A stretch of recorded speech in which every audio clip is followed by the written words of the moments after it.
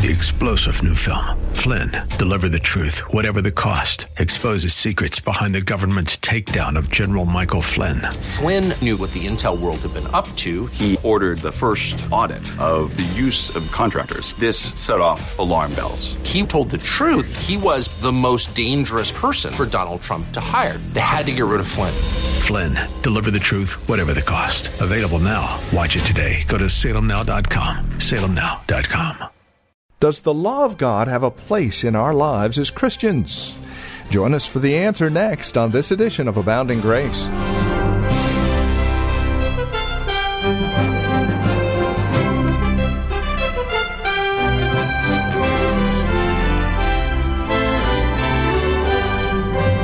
So what role does the law of God have in our lives as Christians? That's the question we're seeking to answer here on Abounding Grace with Pastor Gary Wagner from Reformed Heritage Church in San Jose. The law of God does enhance and beautify the Christian life.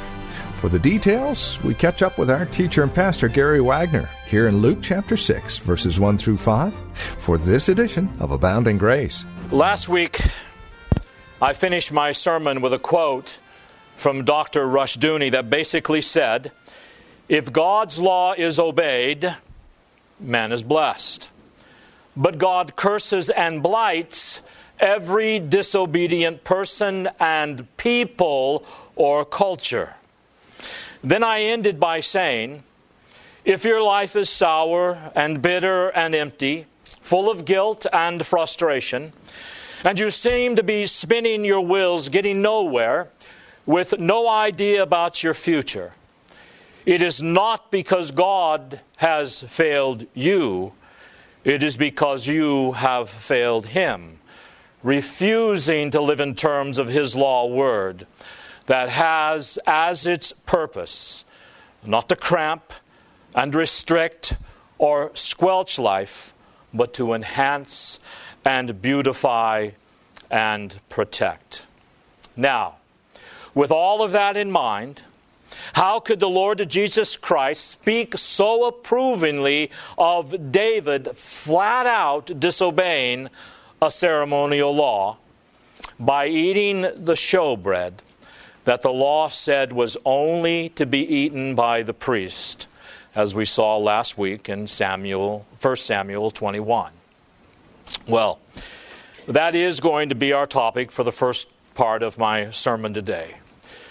Because, beloved, I believe it is very important for us to understand in light of the fact that we at RHC take the law of God so seriously.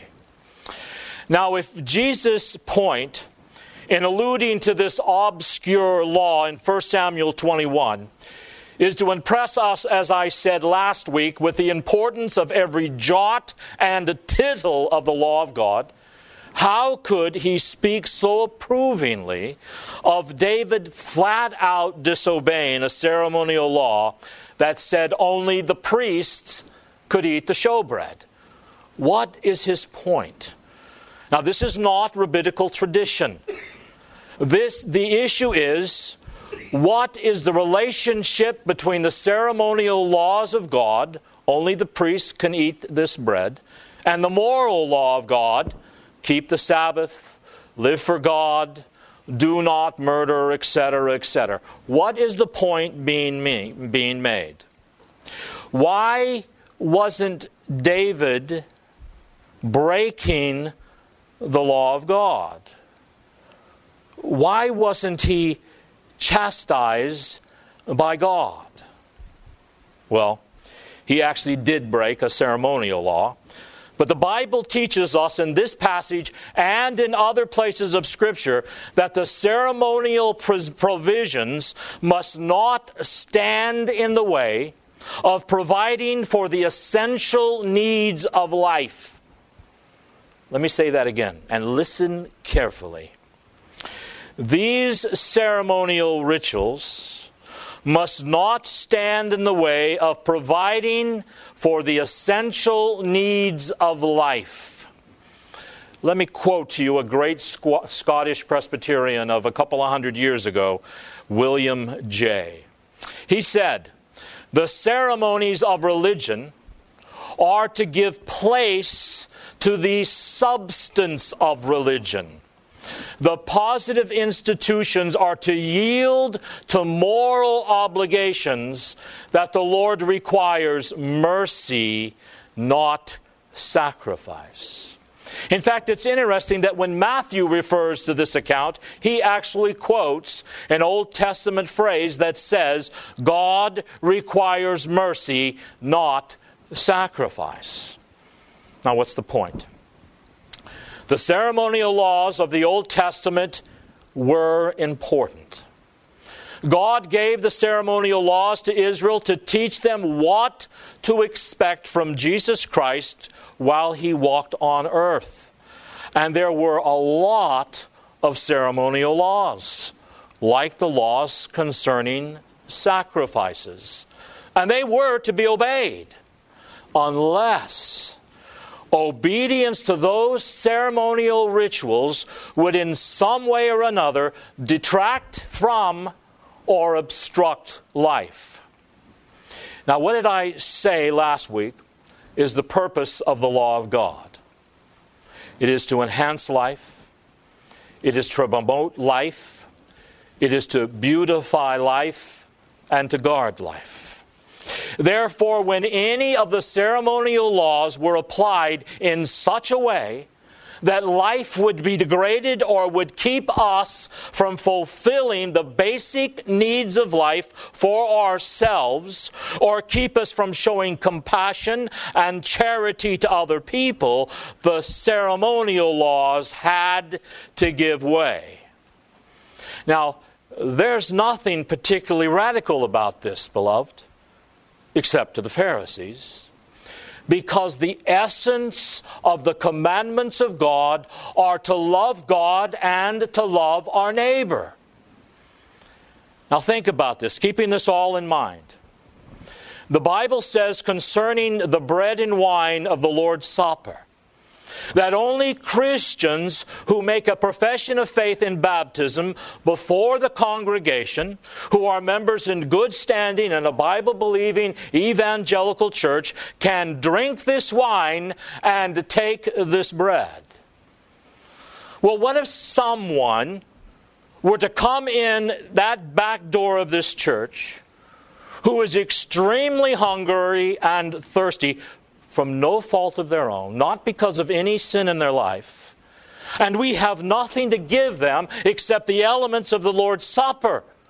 Would it be wrong for us to forego our Lord's table and give Him the bread and the wine that had been set aside for such a holy use?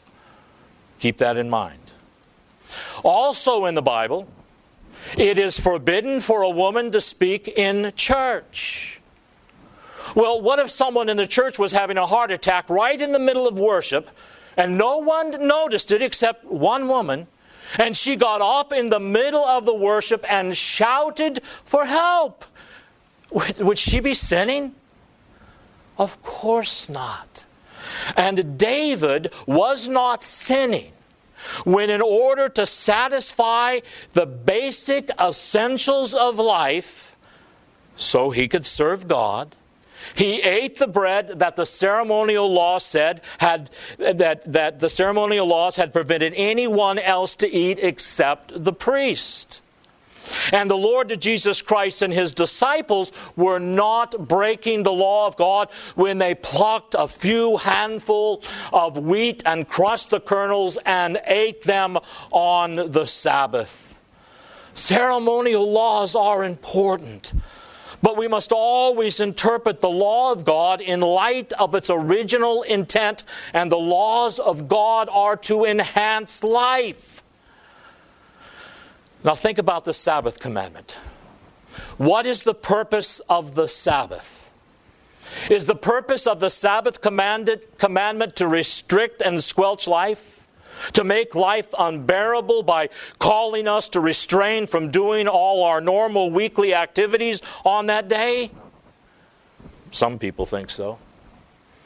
No. The purpose of the Sabbath, now listen, is to protect, guard, promote, and enhance the life of God's people by being a day of rest and worship and joy and physical and spiritual refreshment. And when you interpret the Sabbath commandments in that light, then those great commandments are in no way infringed on or broken by plucking a few handfuls of grain to satisfy honest hunger that comes from living a life of obedience to the Lord Jesus Christ. The disciples and Jesus were not breaking the law of God. Now, this is something that we as theonomists must understand clearly. Because, beloved, I have been in situations where I have heard people and watched people try to enforce the law of God, especially the details of the law, in such a way without wisdom that their lives suffered as a result of their strenuous, unwise applications of the details of the law of God to their lives. I personally know of a family who was on the verge of bankruptcy, and his children were emaciated because they had not been fed properly, because the father was inflexibly committed to paying off his mortgage payment in 6 years, regardless of the physical health of his children. You see, according to biblical law, we are to live debt-free. But if we need relief, we can receive a loan for 6 years, but then it must be paid off on the Sabbath year or the 7th year. And that should be our goal. But in the case of this family, the father totally denied the very purpose of the law of God by not caring for those under his responsibility. Greg Bahnsen once said, "We've got to understand that ethics, morality, living as Christians in this world, that we need more than biblical law." Do you know what it is he said we need? He said you've got to have wisdom. In order to make it in this world, you not only need faithfulness to God's law, you need wisdom in knowing how to apply it, and wisdom starts with a fear of God. Do you know one of the basic weaknesses of the Pharisees? They divorced obedience and biblical law from God. And among many conservative Christians today, we have the same problem. We say that we need a good ethical code to live by. So we want the 10 Commandments displayed and discussed in public schools because our children need a code to live by. We say we need a prayer amendment to the Constitution because we must have some kind of moral code to live by. Well, I don't know about you, but I have not heard any conservative politician give any biblical argument as to why we need the 10 Commandments in the classrooms and why prayer is so important, which is so we can enjoy communion with God and manifest God's character in our own character and in our culture. You see, the problem with conservatism today is that it is Pharisaical. Conservative humanists say, let's have a moral code so that the country will prosper. But they don't want the moral code of God. The Pharisees said, let's enjoy the jots and tittles of tradition so that we can make points with God and our life will be happy. And the problem is that they were divorcing obedience to the law of God from God. And we're making the same mistake. Beloved, we must obey the law of God because we love God and His law word. If we divorce God from His law, He will not bless us because we become a law unto ourselves. And our legal code becomes whatever those in power decide it will be, which is what is happening in America today. And it is happening because Christians have become nothing but conservative humanists. setting aside the law of God for a bowl of pottage and a seat at the political table. Let's obey the law of God and work to establish it as America's legal code, because God has been so gracious to us in giving us His Savior to save us from our sins and for giving us a law to show us how to live Spirit-filled obedience to it. What a wonderful thing the law of God is.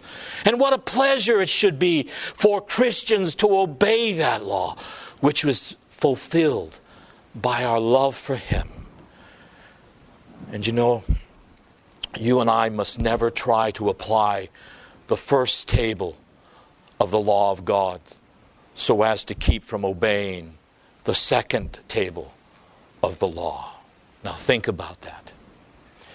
You and I must never so press upon ourselves the first 4 or 5 commandments in such a way that it makes it wrong or impossible to obey the rest of the commandments.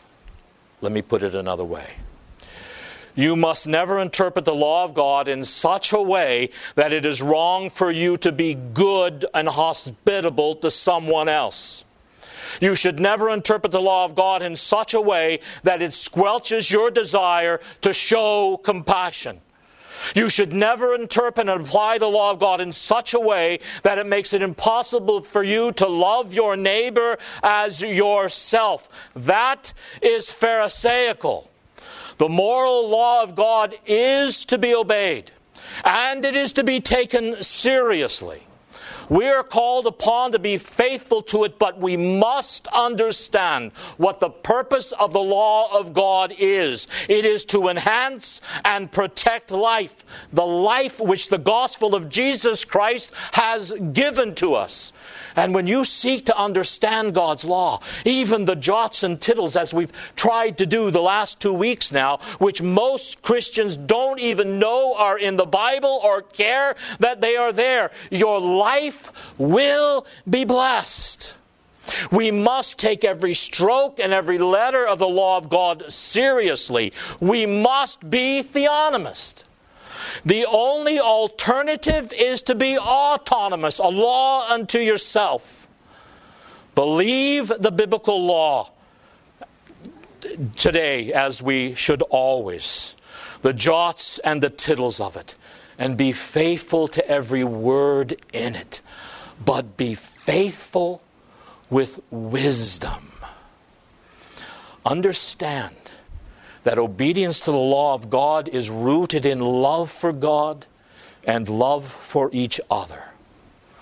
Whenever we have law and obedience to law without love, it becomes an ugly, dirty thing. In fact, it was obedience to the law of God without love that eventually crucified the Lord Jesus Christ.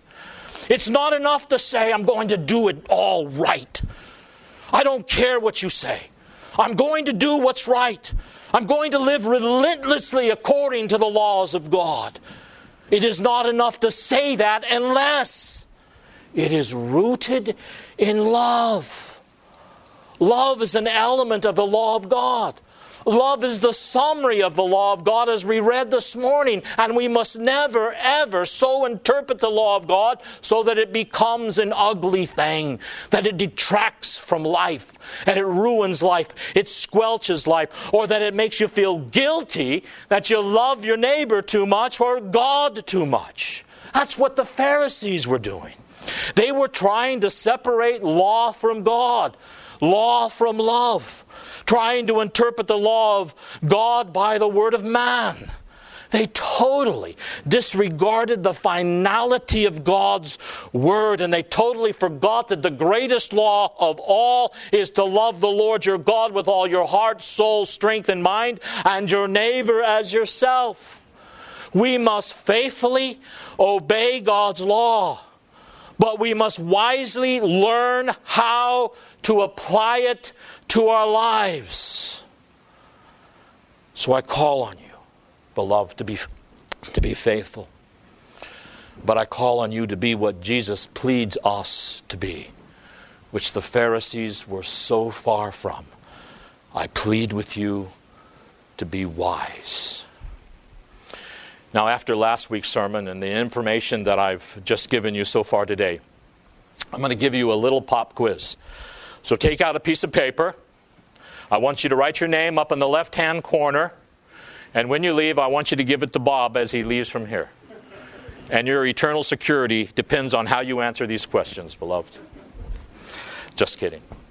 I want you to listen carefully, though. I want you to answer these in your own mind, and then we'll see afterwards how well you do. I have 4 questions, and they are all true or false. Number 1, Jesus never broke the smallest detail of the Old Testament law. True or false? Number 2, sometimes it is permissible to break one of the 10 commandments for us to obey another of the 10 commandments. Number 3, if the choice had to be made in the Old Testament between obeying a ceremonial ritual and the moral law takes precedent. Question 4. The law of God must be applied as strictly and narrowly as possible, regardless of our life, health, welfare, and responsibility to others. True or false? All right, let's see how you did. The first one was true. The second one was false. The third one was true. And the fourth one was false. How many got them all right? Very good, sharp group here. Well, let's go back and look at these very quickly. First question. Jesus never broke the smallest detail of the Old Testament law. That is absolutely true. What would have happened if Jesus had disobeyed any law from the Old Testament? He could not have been our Messiah. He could not have been our Redeemer. He came to perform all righteousness, and He did. In order to be the Messiah, He had to obey every jot and tittle of the Old Testament law, which we have broken and disregarded. So Jesus never disobeyed or broke or disregarded any detail of the Old Testament laws. You say, well, what about our text? It tells us that He and His disciples were walking along on the Sabbath, and that they plucked some grains, rubbed it between their hands, and ate it, which the Pharisees said was prohibited by the law of God. Well, if it was truly harvesting food, yes, that's true. But as we saw last week, this is not considered harvesting. This was allowed. Well, having seen that was just an interpretation of the Pharisees. That what they did was not prohibited by the law of God. So the question here is true. And if you want more detail on that, get last week's sermons. We discussed that to ad nauseum last week. Second question. Sometimes it is permissible to break one of the 10 commandments so as to obey another of the 10 commandments. That is absolutely false. I just told you that a few minutes ago. The 10 commandments are never, ever to be broken. There will never be a situation in your life ever that it will be okay to break any of the 10 commandments. The moral law of God may never be set over against itself. It is not contradictive of itself. There are no loopholes and no arbitrariness. We must never, under any circumstances, break any of the 10 commandments. And God will never put you in a situation where you will have to break one in order to keep another. And it's not only that, you will never be put in a situation ever in your life when you will have to make a moral decision between the lesser of two evils, when you say, I have a moral decision I must make, and there is no right answer. Well, this has been Abounding Grace with Pastor Gary Wagner from Reformed Heritage Church in San Jose. As we have closed out our time together today, I would remind you that our desire is to know how this program encourages you in Christ. Now, there are a couple of 3 ways that you can contact us to provide us with this information. And again, it would really encourage us a great deal if you'd take a moment and let us know how the program is encouraging you in your walk and relationship with the Lord Jesus Christ. Here's how to contact us. Phone number is 408-866-5607. That's 408-866-5607. Our website, where you can drop us an email and even learn a bit more about us, is reformedheritage.org. And then, of course, you can write to us at PMB, that stands for Post Mailbox, number 402, 1484 Pollard Road, Los Gatos, California. The zip code is 95032. Now, there is another way you can contact us, and this would be the best of all, especially if you're not involved in a church at this time. Plan on visiting. Let us fellowship face-to-face, as it were. We meet at Lone Hill Church, 2 in the afternoon on Sundays at 5055 Lone Hill Road in Los Gatos. Directions can be found at our website, reformedheritage.org, or by calling 408-866-5607. By the way, copies of the broadcast are just $5. Mention today's date when you contact us, and we'll get a CD out to you right away. Thank you for joining us today. Until next time, God bless.